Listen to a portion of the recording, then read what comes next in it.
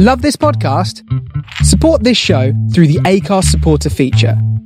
It's up to you how much you give, and there's no regular commitment. Just hit the link in the show description to support now. Hiring for your small business? If you're not looking for professionals on LinkedIn, you're looking in the wrong place. That's like looking for your car keys in a fish tank. LinkedIn helps you hire professionals you can't find anywhere else, even those who aren't actively searching for a new job but might be open to the perfect role. In a given month, over 70% of LinkedIn users don't even visit other leading job sites. So start looking in the right place. With LinkedIn, you can hire professionals like a professional. Post your free job on linkedin.com/people today. Ryan Reynolds here from Mint Mobile. With the price of just about everything going up during inflation, we thought we'd bring our prices down. So to help us, we brought in a reverse auctioneer, which is apparently a thing. Mint Mobile Unlimited Premium Wireless. How to get 30, 30, bit to get 30, bit to get 20, 20, 20, bit to get 20, 20, bit to get 15, 15, 15, 15, just $15 a month? Sold! Give it a try at mintmobile.com/switch. $45 up front for 3 months plus taxes and fees. Promo rate for new customers for limited time. Unlimited more than 40 gigabytes per month. Slows full terms at mintmobile.com. Welcome to Starship Sofa, part of the District of Wonders network, featuring Tales to Terrify and the all-new Far-Fetched Fables. Everyone has a story in the District of Wonders. Come and find yours.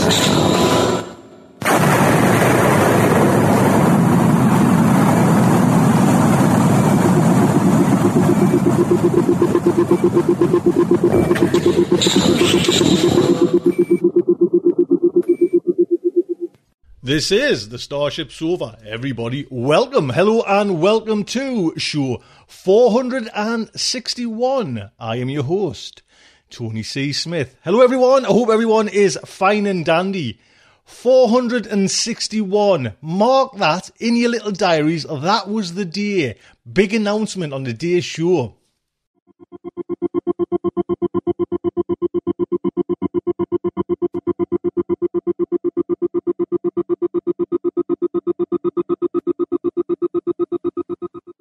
Yes, we certainly have an announcement today, but I'll tell you what's coming in today's show. We have one story, and it is a fantastic story. The Green by Lauren Bucas, which originally published in Armour, edited by the fantastic Mr. John Joseph Adams. That's coming in a little later.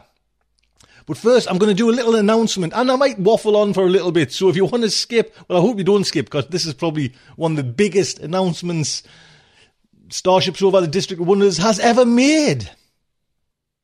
So the announcement is that come January 2017, the whole District of Wonders will start paying writers. Yes, how about that? $50 a story. Every story we play on the District of Wonders, that's right across the board. Starship Sofa, Tales to Terrify, and Far-Fetched Fables will pay $50 for each story.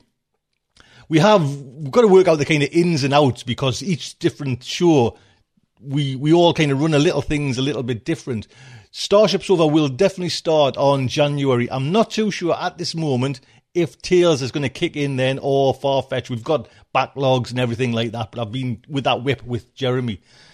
So, I mean, if you're subscribed to Patreon, you would have seen, and the email address have been for the last week or so hounding everybody there to kind of come on, dig deep in your pockets and cough up.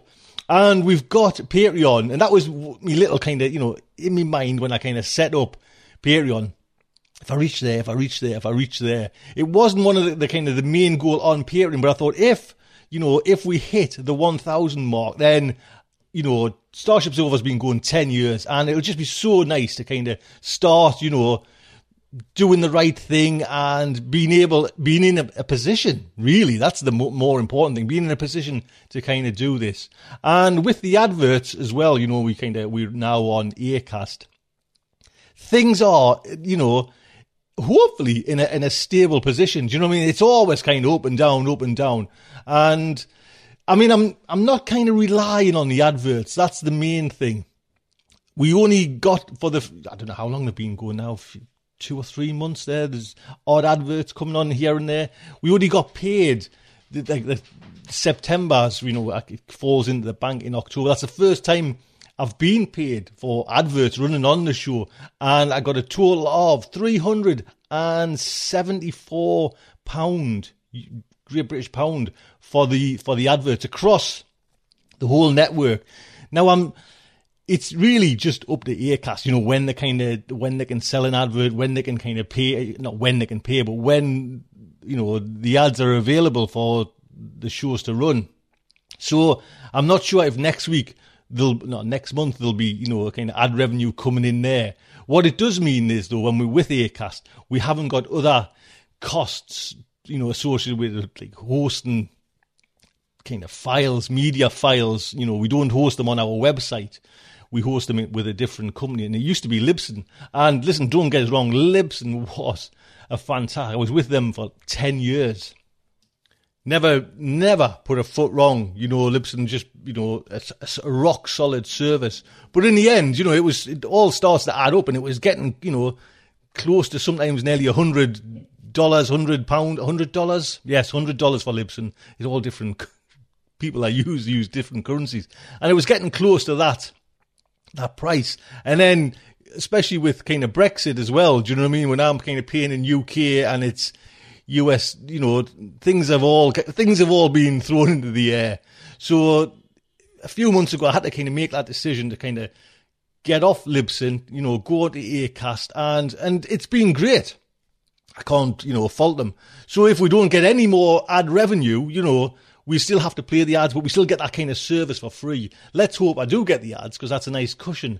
But getting back to Patreon, we've got that, that kind of goal there now, and it's kind of reached that level where, if I'm careful and kind of sort everything out, we can kind of pay writers $50 a story. Do you know what I mean? So it basically means, $200 each for each show for each month. But then there's, I didn't realise this is the businessman I am. There is certain months where it's a 5-week month. Yes. So, come and help this lad, man. So, that is the announcement. And, like I say, when we've finalised all the kind of little kind of details, I know we won't be taking stories that are like a certain word, we're going to go over the kind of the word count. We'll not play for flash fiction. That'll still, if anyone wants that, we're not, we will play some now and again, but we'll only pay for kind of stories which are basically over, say, the 2,000 mark. Like I say, we're working all that out there now, but Starship Sofa is going to launch in January, the first kind of week in January. We're going to start paying the writers there now. And I'm hearing back from Tales to Terrify. They've had a little general meeting, and once I hit that kind of barrier on the kind of $1,000, I knew I would try and bring in Far-Fetched Fables. That was the case. I was going to leave that a little bit later, you know what I mean? Maybe middle of the year, maybe even 2018. But once we hit that, level, and we've just hit it this morning, I've woke up this morning there and I kind of looked at me Patreon page, and there it is, the big 1000. And I thought, well, that's it. That's me, it's kind of hit me goal.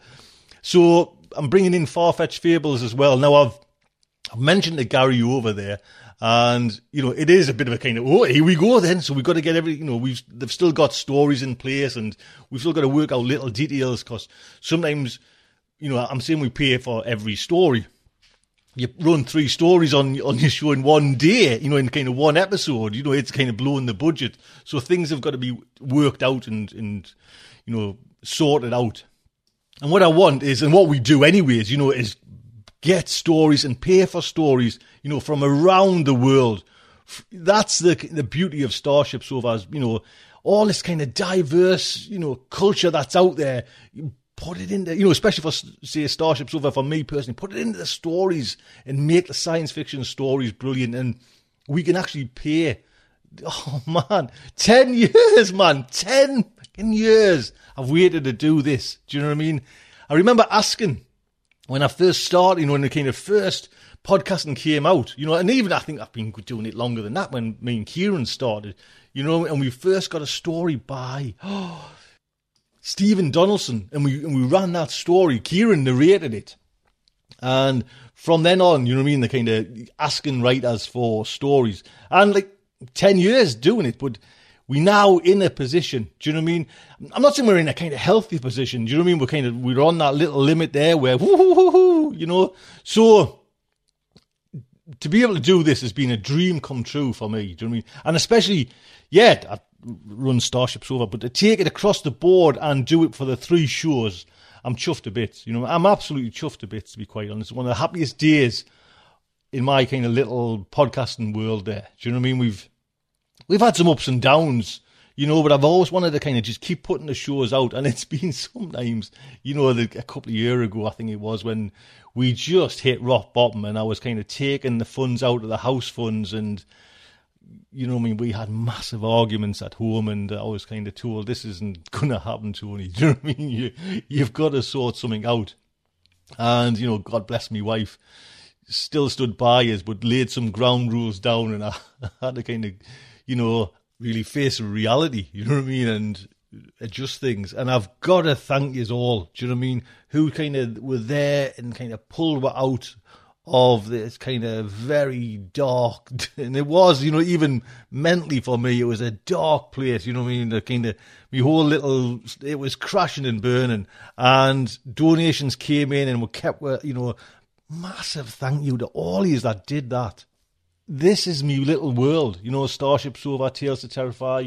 We've all got them, do you know what I mean? We've all got our cruxes. This is my crux, and this is what I love. And now, doing this, taking this up another level, you know, to pay the writers, do you know, and hopefully it will only get better, do you know what I mean? Pay the narrators, pay me staff, do you know what I mean? Just, man, God, I could cry, yeah, you know what I mean? It just, if I could do that, that would be fantastic. So yeah, we get some ad revenue, whether it's going to happen all the time. Honestly, I haven't got a clue. Do you know what I mean? We get $1,000 at this moment from Patreon. We got the 374, I think it was, from the, what was it? From the, sorry, that's why I'm so excited, from the Acast.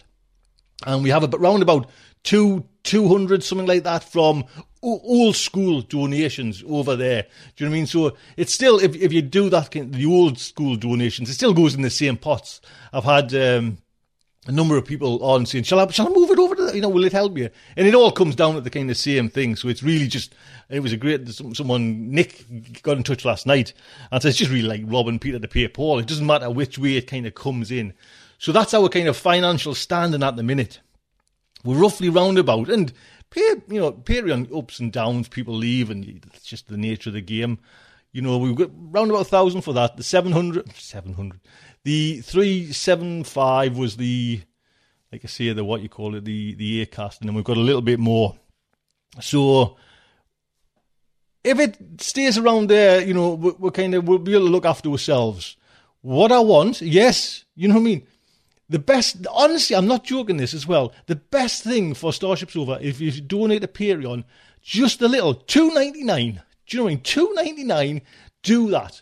Because if loads do that, honestly, I know it sounds weird, $2.99, you don't think about kind of cancelling. No one really cancels a $2.99 subscription. What I've, you know, my experience on Patreon, I know I'm not being, you know, but it's like almost chump change, you know what I mean? I waste that. Do you know what I mean? Just trying to get change to go through a toll road. Do you know what I mean? It's just like silly. So if you can kind of help out and come over to Patreon, $2.99. That's it, man. If loads did that, we are in such a great position. Should we play a story? A lot can happen in the next 3 years. Like a chatbot may be your new best friend. But what won't change? Needing health insurance. United Healthcare Tri-Term Medical Plans are available for these changing times. Underwritten by Golden Rule Insurance Company, they offer budget-friendly, flexible coverage for people who are in between jobs or missed open enrollment. The plans last nearly 3 years in some states, with access to a nationwide network of doctors and hospitals. So for whatever tomorrow brings, United Healthcare Tri-Term Medical Plans may be for you. Learn more at UH1.com. I'm Sandra, and I'm just the professional your small business was looking for. But you didn't hire me because you didn't use LinkedIn Jobs. LinkedIn has professionals you can't find anywhere else, including those who aren't actively looking for a new job, but might be open to the perfect role, like me. In a given month, over 70% of LinkedIn users don't visit other leading job sites. So if you're not looking on LinkedIn, you'll miss out on great candidates like Sandra. Start hiring professionals like a professional. Post your free job on linkedin.com/people today. Wow. Nice. Yeah. What you're hearing are the sounds of people everywhere putting on Bombas socks, underwear, and T-shirts made from absurdly soft materials that feel like plush clouds. Yeah, that plush. And the best part? For every item you purchase, Bombas donates another to someone facing homelessness. Bombas. Big comfort for everyone. Go to bombas.com/ACAST and use code ACAST for 20% off your first purchase. That's bombas.com/ACAST. Code ACAST.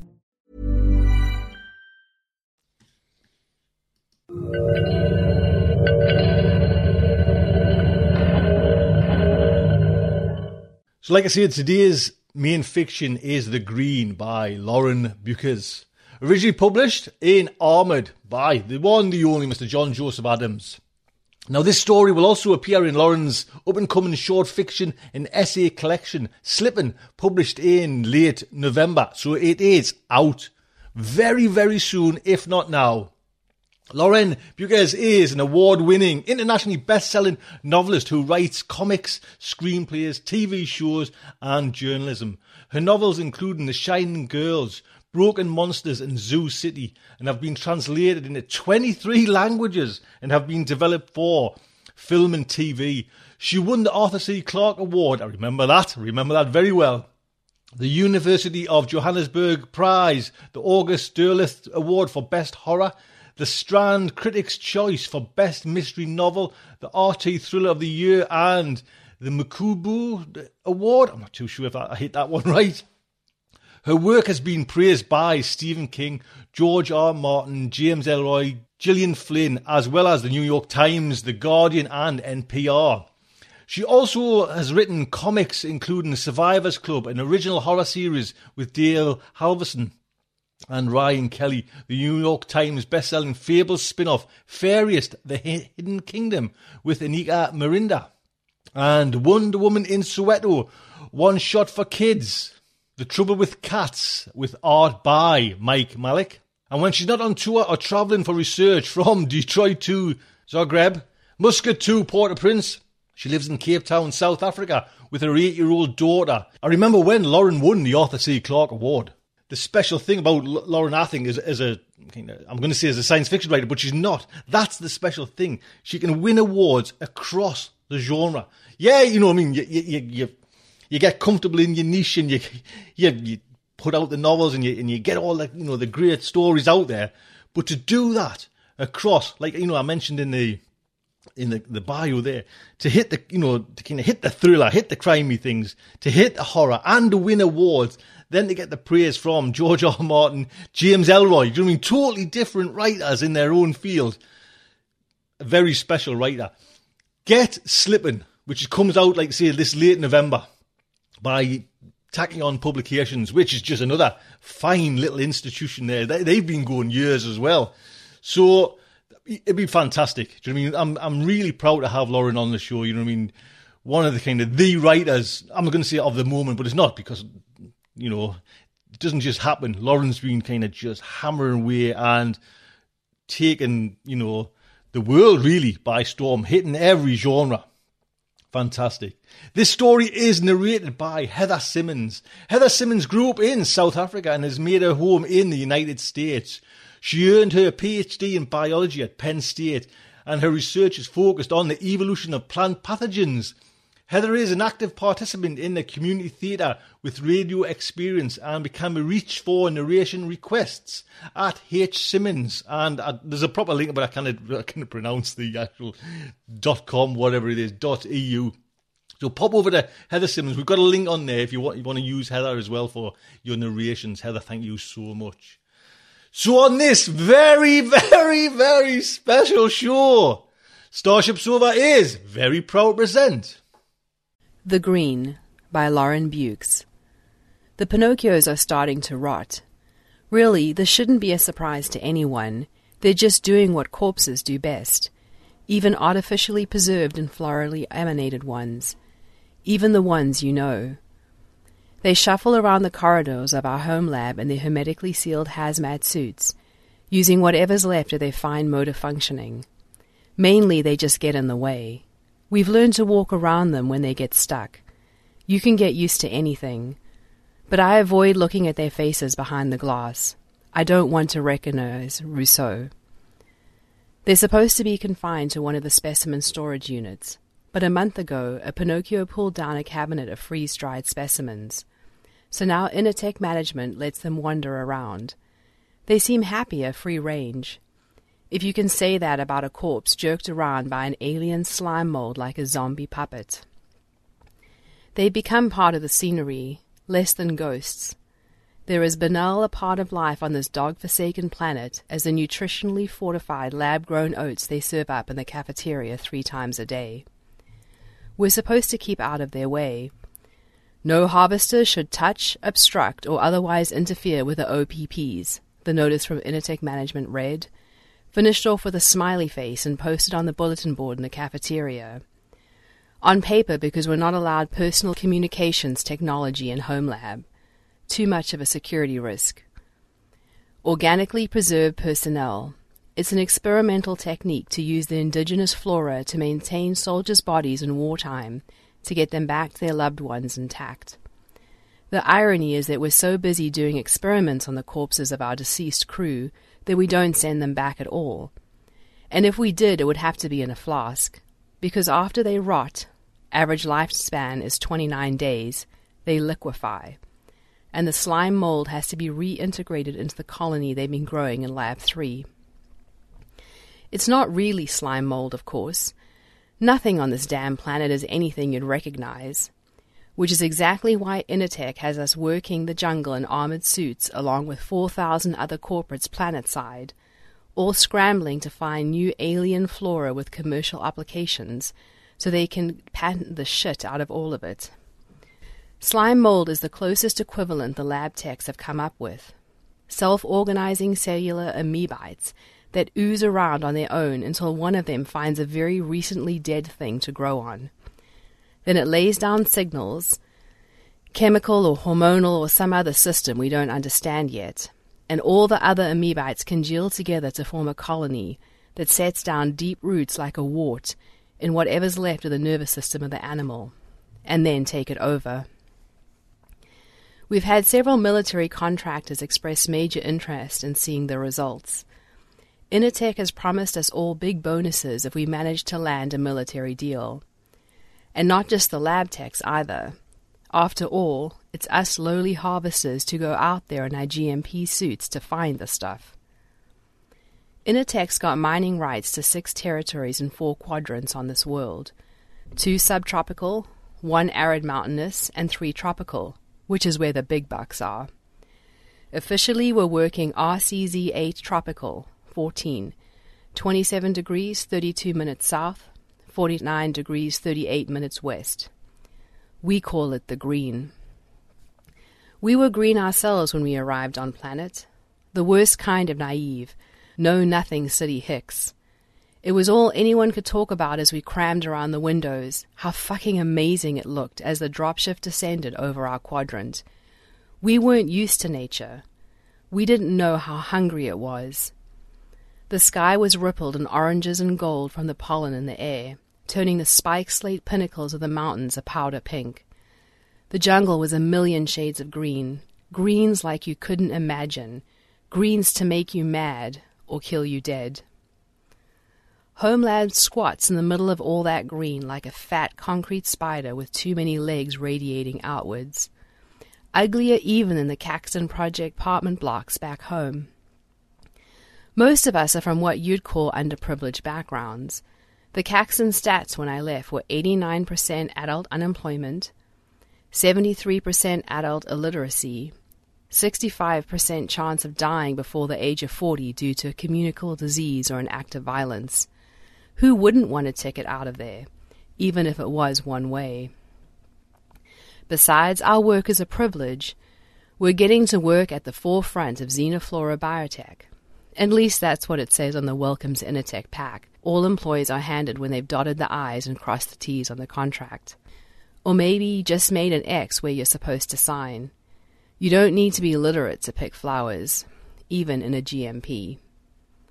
Of course, by forefront they mean front lines, and by harvesting they mean strip mining. Except everything we strip away grows back, faster than we can keep up.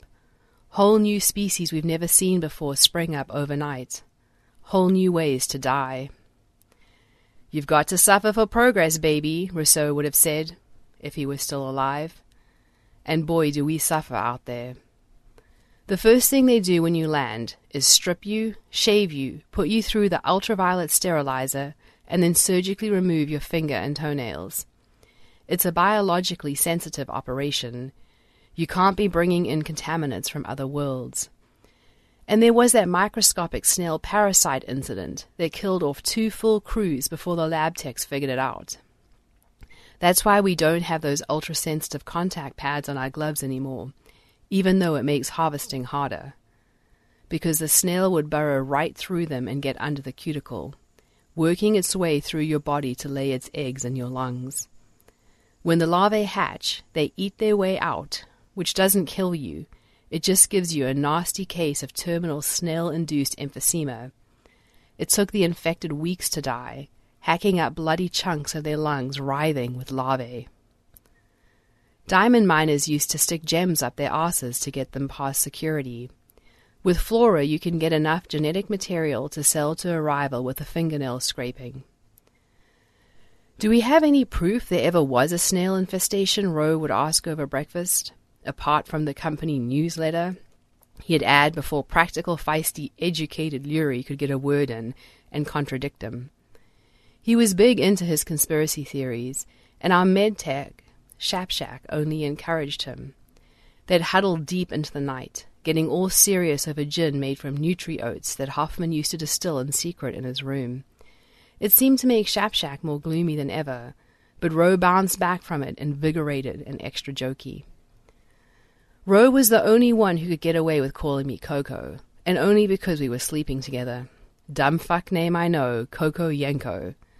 Mom wanted me to be a model, or a ballerina, or a movie star. All those careers that can get you out of the ghetto sprawl. Shouldn't have had an ugly kid then, Ma. Shouldn't have been poor. Shouldn't have let the Initech recruiter into our apartment. And hey, while we're at it, Rose shouldn't have died. Fucking green. Green is the wrong word for it. You'd only make that mistake from the outside. When you're in the thick of it, it's black. The tangle of the canopy blocks out the sunlight. It's the murky gloom after twilight, before real dark sets in. Visibility is 5 meters, 15 with headlights, although the light attracts moths which get into the vents. Pollen spores swirl around you big as your head, sulfur candy floss, and everything is moist and sticky and fecund, like the whole jungle is rutting around us. The humidity smacks you, even through the suit, thick as +8 gravity, so that you're slick as a greased rat pig with sweat the moment you step out. It pools in your jockstrap, chafes when you walk until it forms blisters big as testicles. A new experience for the girls on the crew. Although walking's not what we do, more like wading against a sucking tide of heat and flora. The rotting mulch suffocates our big clanking mechanical footsteps. Some of the harvesters play music on their private channels. Rowe used to play opera, loud, letting it spill into the green until it started attracting insects the size of my head. I put a stop to it after that. I prefer to listen to the servo motors grinding in protest. I have this fantasy that I'll be able to hear it when my suit gets compromised, the sh of air that lets through a flood of spores like fibrous threads that burrow into metal and flesh. The faint suck of algae congealing on the plastic surfaces, seeping into the seams of the electronics, corroding the boards so the nano connections can't fire. The hum of plankton slipping between the joints of my GMP, between the spine and pelvic plates to bite and sting. The base model GMPs aren't built for these conditions. The heat is a problem. The servo motors get clogged. The armor corrodes. The nanotronics can't sustain. Every joint is a weak point. The damn flora develops immunity to every vegicide we try. Assuming they're actually using vegicides, Rowe would point out. Why risk the harvest when harvesters are replaceable? Management has determined that the optimum number for a harvesting team is 5. I am the team leader. Look, Ma, leadership material. Our medtech is Shapshak, who sometimes slips me amphetamines, which he gets under the counter from the lab techs along with other pharmaceuticals he doesn't share. It's not like management don't know. They're happy if we're productive, and sometimes you need a little extra something to get you through out there. Lurie is our AMBOT. A high school education and 8 weeks of training in amateur botany specimen collection puts her a full pay scale above the rest of us plebs. Plus she gets the most sophisticated suit. A TCD with neurofeedback tentacle fingers built into the hands for delicate snagging samples that aren't susceptible to snail invasion. Rousseau and Waverley were our clearers. Manual labor, their GMP suitably equipped with bayonet prog saws that'll cut through rock, thermo machetes for underbrush, and extra armor plating for bludgeoning your way through the jungle with brute force when everything else failed. In retrospect, we could have done with less brute force. Could have done with me spotting the damn sting strings before we blundered into the middle of a migration. Could have done with being less wired on the under-the-counter stuff. 1 minute Waverley and Rowe are plying through dense foliage ahead, and next there are 1,000 mucousy tendrils unfurling from the canopy above us. This wouldn't have been a problem usually. Sure, the venom might corrode your paintwork, leave some ugly pot marks that'll get the maintenance guys all worked up, but they're not hectic enough to compromise a GMP. Unless, say, someone panics and trips and topples forward, accidentally ripping a hole in Rousseau's suit with the razor edge of a machete, half severing his arm. Waverley swore blind it wasn't his fault. He tripped. But GMPs have balance pace adjusters built in. You have to be a pretty damn incompetent to fall over in one. If Rowe wasn't a roaming, brain-dead corpse puppet right now, he might be suspicious. Might think it was a conspiracy to recruit more guinea pigs for the OPP program. We know better. We know Waverley's just a fucking moron. There was a lot of screaming, mainly from Rowe, until Shapshak shot him up with morphine, but also Lurie threatening to kill Waverley for being so damn stupid. It took us 90 minutes to get back to Home Lab, me and Shapshak dragging Rowe on the portable stretcher from his field kit, which is only really useful for transporting people, not armored suits, but it was too dangerous to take him out. Waverley broke through the undergrowth ahead of us, the only place where we could trust him, leaving traces of Rowe's blood painted across broken branches. When we got to Home Lab, Lurie still had to file the specimens, and we all had to go through decontam, no matter how much I swore at security over the intercom. Just let us back in right fucking now! We had to sit in the cafeteria, the only communal space, listening to Rousseau die, pretending not to. It should have been easy. The loud drone of the air conditioner and the filters and the sterilizer systems all fighting the green is the first thing you acclimatize to here. But Rowe's voice somehow broke through, a shrill shriek between clenched teeth. We hadn't known anyone who'd ever died from the sting strings. The lab techs must have been thrilled. Shapshak spooned oats into his face, drifting away from it all on some drug he wasn't sharing. Lurie couldn't touch her food. She put on her old-school security-approved headphones, bopped her head fiercely to the music, made like she wasn't crying. I restrained myself from hitting Waverley, who kept whining. "It wasn't my fault, okay?" I took deep breaths against the urge to bash his big bald head on the steel table until his brains oozed out. If Rowe was here and not lying, twisting around on a gurney while the meds prepped the killing dose of morphephrine, he would have cracked the tension with a joke. About crappy last meals, maybe. The other crews were making bets on what would kill him, marking up the odds on the back of a cigarette packet. Black humor and wisecracking is just how you deal. We'd have been doing the same if it wasn't one of ours. Yellow choke, 3-1. Threadworms, 12-7.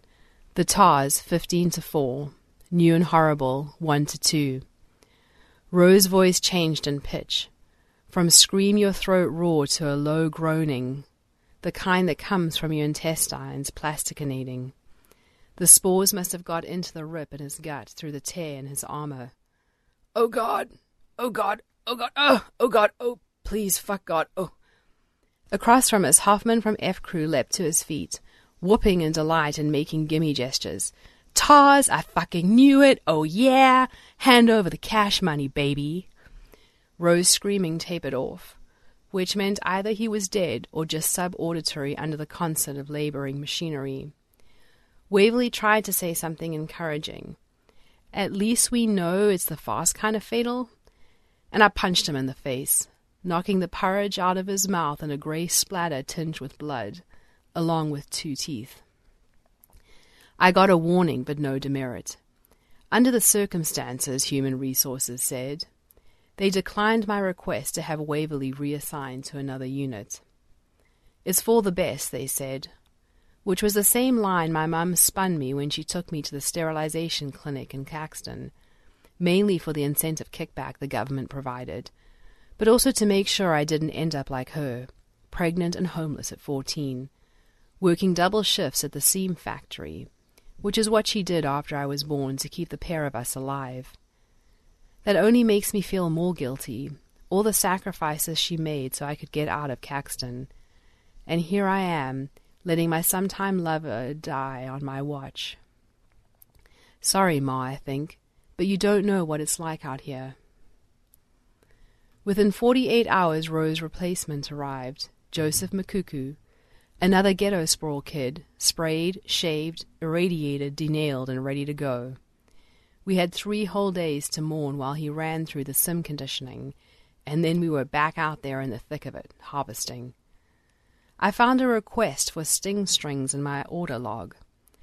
The results of Rose's venom burns were, according to the lab techs, fascinating. The note attached to the order read, lash wounds were cauterized. Unclear whether this is common to sting strings or whether it was reacting with other flora or spores. Living specimens ideal, required for further study. Deceased specimens okay. We couldn't get them. That's what I reported anyway. Threatened to peel the skin off Makuku if he said different.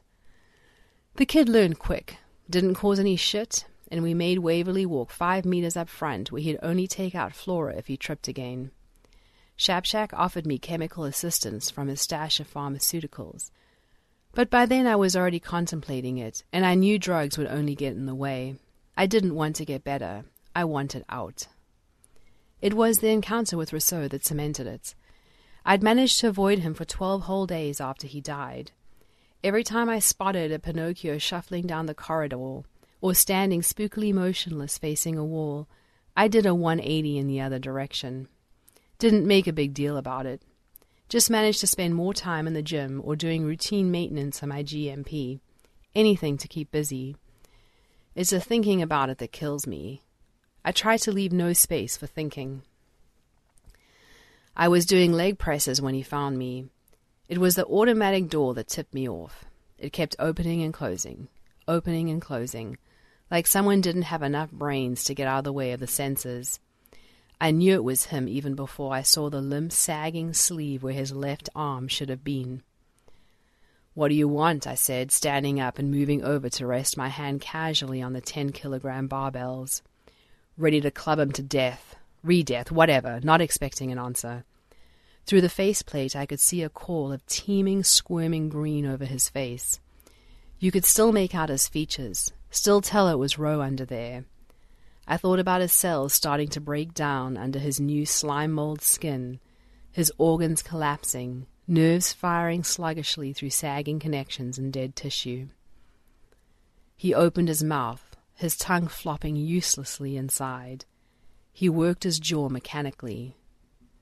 Individual amoebites attracted by the motion started sliding into the cavity, triggering others, oozing past his lips, coating his teeth, his tongue with a seething furry growth. Inside the suit, Roe tipped his head back, his mouth open in something like a scream, as more and more amoebites flooded in to colonize his mouth, soft furry spores spilling down his chin. Misfiring neurons, Human Resources had assured us when they first let the Pinocchios out. Nothing to worry about, they said. Neither, it turns out, is the GMP prog saw I put to my forehead, positioning it right against my temple for maximum damage before I flick the on switch. I have a dream about my mom. I am scampering over the factory floor, back when she still had the job, dodging the electric looms to collect scraps of fabric that she will sew into dishcloths and dolls and maybe a dress, to sell to the neighbors illegally. We are not allowed to remove company property. They incinerate leftovers every evening, specifically to prevent this. "Be careful," she whispers, her breath hot against my cheek. But I'm not careful enough.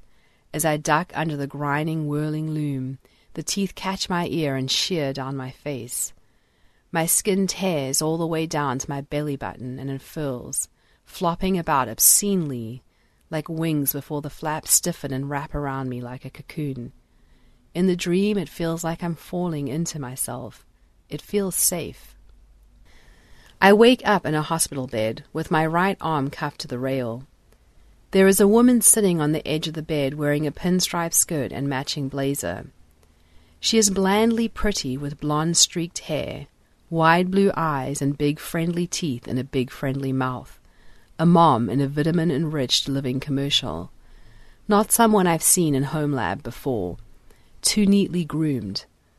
I sit up and automatically reach up to touch my head, to the place where the prog saw had started ripping into my temple, only to find layers of bandage mummifying my skull. "We do pay attention, Coco," the woman says, and then adds more softly, "I'm very sorry about what happened to Milan." "Who?" I say. My cheek is burning. I try to rub the pain away and find a row of fibrous stitches running from my temple down to my jaw. "Milan Rousseau, your co-worker? It's quaint how you call each other by surnames. This isn't the army, you know. You're not at war." "Tell that to the Green," I mutter. I'm angry to be alive. "Yes. Well, we've installed new safety measures into the GMPs after the accident. Chemical agents that would clog up the blades of your weapon with fibrous threads if it came into contact with human pheromones. It's based on threadworms. One of the technologies you've helped to make possible, Coco. Saved your life." Didn't want to be saved. My throat feels raw, like it's been sandblasted from the inside. "Pity about your face," she says, not feeling any pity at all. "Never gonna be a model now," I try to laugh. It comes out as a brittle bark. "Unless it's for a specialist scar porn, no, probably not. Do you want some water? It's the painkillers making you so thirsty. Even with our new safety measures, you've still managed to do quite a bit of ruin to yourself. No brain damage, though." "Damn," I deadpan, but the water is cold and sweet down my throat. "My name is Catherine. I'm from head office. They sent me here especially to see you, and do you know why? It's because you've made us reevaluate some things, Coco, how we do work around here." Every time she says my name, it feels like someone's punching me in the chest, a reminder of Ro. "Please don't call me that, it's Yanko, please." "As you prefer." Her mouth twists impatiently. "Miss Yanko, you'll be pleased to know, I think, that after your incident, Initech has elected to relocate the OPPs. What do you call them?" "Zombie puppets. But I'm thinking living prison cells." She looks down to her hands folded in her lap, at her perfect manicure, and smiles a little tolerant smile. "But what I'm thinking is that bitch still has her fingernails, which also means she has no intention of sticking around." "Pinocchios, right? Is that what you call them? That's cute." "But we've come to realize, well, you made us realize that having them in HomeLab puts undue stress on our employees. I guess we were so busy focusing on this huge medical breakthrough. Profit, you mean?" She ignores me. "That we didn't think about how it was affecting you guys on a personal level. So I'm sorry. Initech is sorry. We've moved the OPPs to another facility. We've already paid stress compensation into everyone's accounts, and we're implementing mandatory counseling sessions." "He was trying to talk." "No, he's dead, Miss Yanko," she corrects herself. "It must have been very upsetting, but he can't talk. The OPP symbiote sometimes hooks into the wrong nerves. We're still learning, still figuring each other out. How buddy-buddy of you. Didn't realize this was a partnership. We're a biosensitive operation. It's about finding a balance with nature, no matter how foreign it is. So what happens now? We'd like you to stay on if you're willing. Under the circumstances, Initech is willing to retrench you with 2 weeks payout for every year you've worked, plus stress bonus, plus full pension, which is, I'm sure you'll appreciate, very generous considering your attempt to damage Initech property and injure personnel, which would normally be grounds for instant dismissal. Your non-disclosure still applies either way, of course. Wait, you're blaming me for Rose's death? By injuring personnel, we mean your attempted suicide. You're a valuable asset to the company, which is why I'd encourage you to hear my alternate proposition. Does it involve letting me fucking die like I wanted? As I said, you're a valuable asset. How long have you been here? 2 years? 20 months?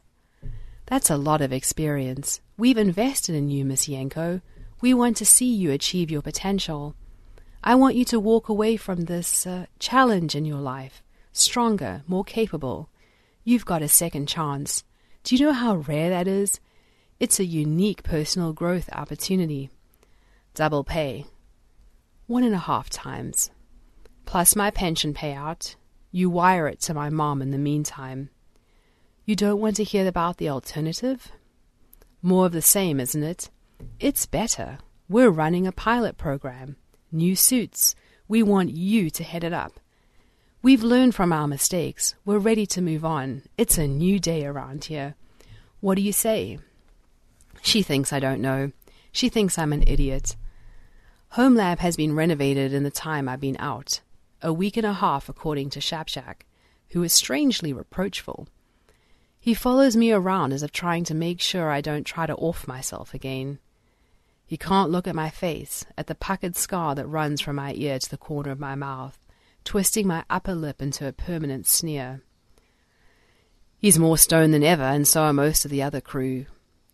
Whatever else Catherine's proposed New Day involves, obviously restricting access to recreational pharmaceuticals isn't part of it.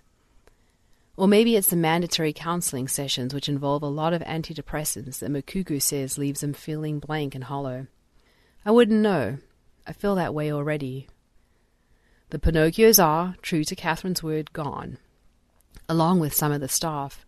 Lurie's been shipped out along with Hoffman, Uleki, and Murad, all the A-level Ambots, half the other team leaders, and 60% of the lab techs, leaving a shoddy bunch of misfits, unsuitable for anything except manual labor.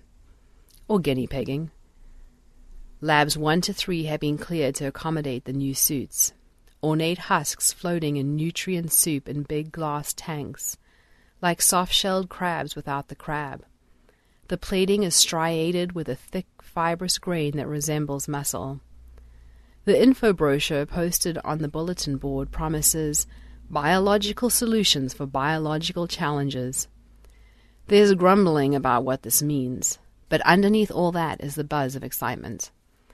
The operations brochure talks about how the suit will harden on binding, how the shell will protect us from anything a hostile environment can throw at us, and process the air through the filtration system to be perfectly breathable without the risk and inconvenience of carrying compressed gas tanks around. We'll be lighter, more flexible, more efficient, and it's totally self-sufficient, provided we take up the new nutritionally fortified diet.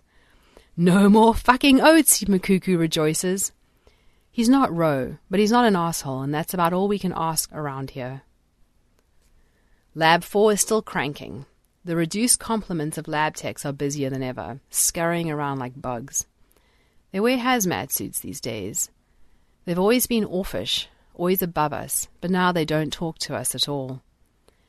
Initech management sends in a state-of-the-art camera swarm to record the new suit trials. For a morale video, Catherine explains. Exactly the kind of camera swarm they supposedly can't afford to send out into the green to scout ahead of us, to avoid some of the dangers. You won't have to worry about that anymore, she says. I believe her. Harvest operations are called off while they do the final preparations.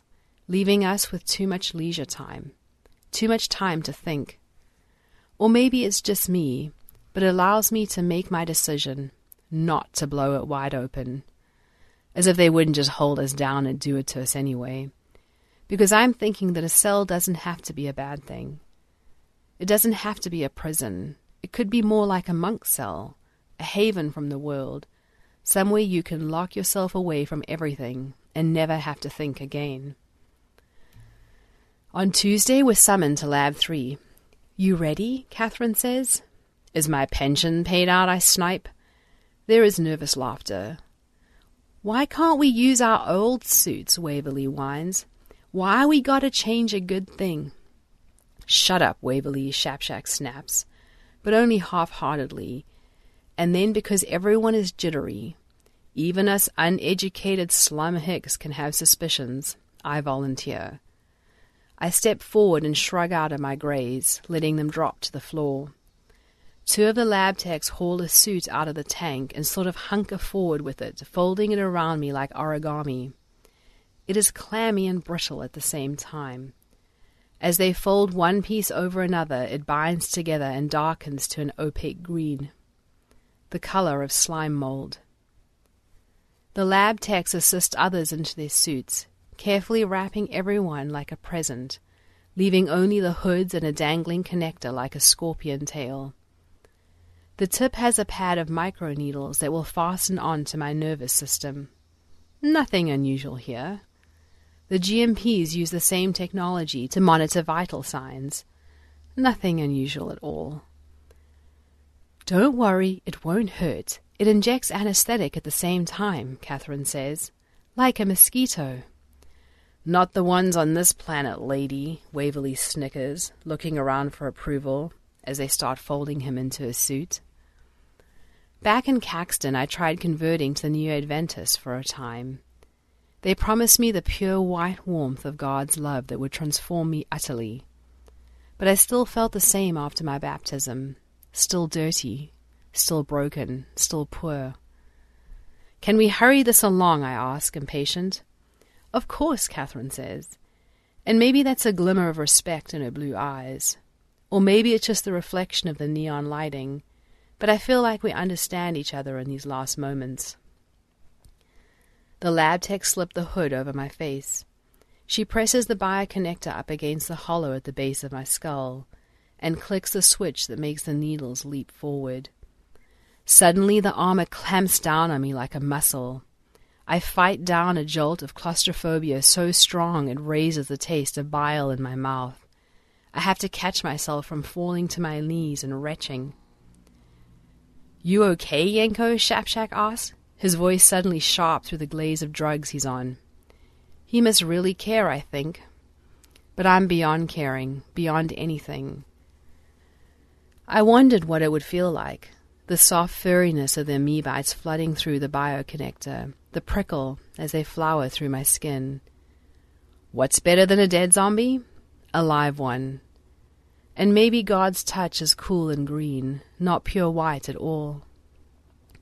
Yes, I say, and close my eyes against the light, against the sight of the others being parceled up in the suits, at Waverly starting to scream, tugging at the hood as he realizes what's going on, what's in there with him. I'm fine. And maybe for the first time, I actually am.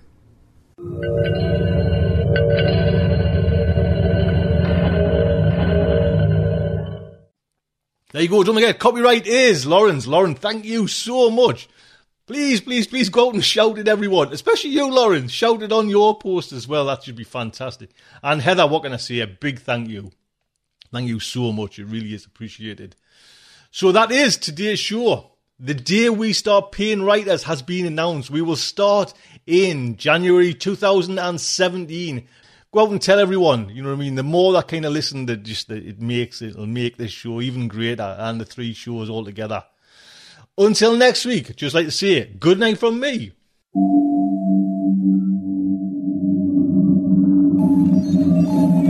Will our heroes survive this terrible ordeal? Can they win through with their integrity unscathed? Can they escape without completely compromising their honor and artistic judgment? Tune in next week for the next exciting installment of Starship Sofa. Evacuation procedure initiated. Shuttle set for launch. Airlock will be opened in 3, 2, 1. This presentation has been brought to you by the District of Wonders Network. Even when we're on a budget, we still deserve nice things. Quince is a place to scoop up stunning high-end goods for 50 to 80% less than similar brands. They have buttery soft cashmere sweaters starting at $50, luxurious Italian leather bags, and so much more. Plus, Quince only works with factories that use safe, ethical, and responsible manufacturing. Get the high-end goods you'll love without the high price tag with Quince. Go to quince.com/style for free shipping and 365-day returns. When you make decisions for your company, you look for the no-brainers. And if you have a lot of mailing to do, Stamps.com is the ultimate no-brainer. It streamlines your processes to make your business more efficient, which makes you less busy. Mail checks, invoices, legal documents, and everything you need to keep your business running with Stamps.com. Seamlessly connect with every major marketplace and shopping cart. Schedule package pickups and see your cheapest and fastest shipping options from different carriers, with rates up to 89% off USPS and UPS rates. And with the Stamps.com mobile app, you can take care of mailing and shipping wherever you are. Make the same no-brainer decision as over 1 million other businesses with Stamps.com. Sign up with code PROGRAM for a 4-week trial, plus free postage and a free digital scale. No long-term commitments or contracts. That's Stamps.com. Code PROGRAM. Dedicated to podcasting the finest genre fiction. You can learn more about the District of Wonders and their many literary productions at their website, www.districtofwonders.com. Thank you for listening.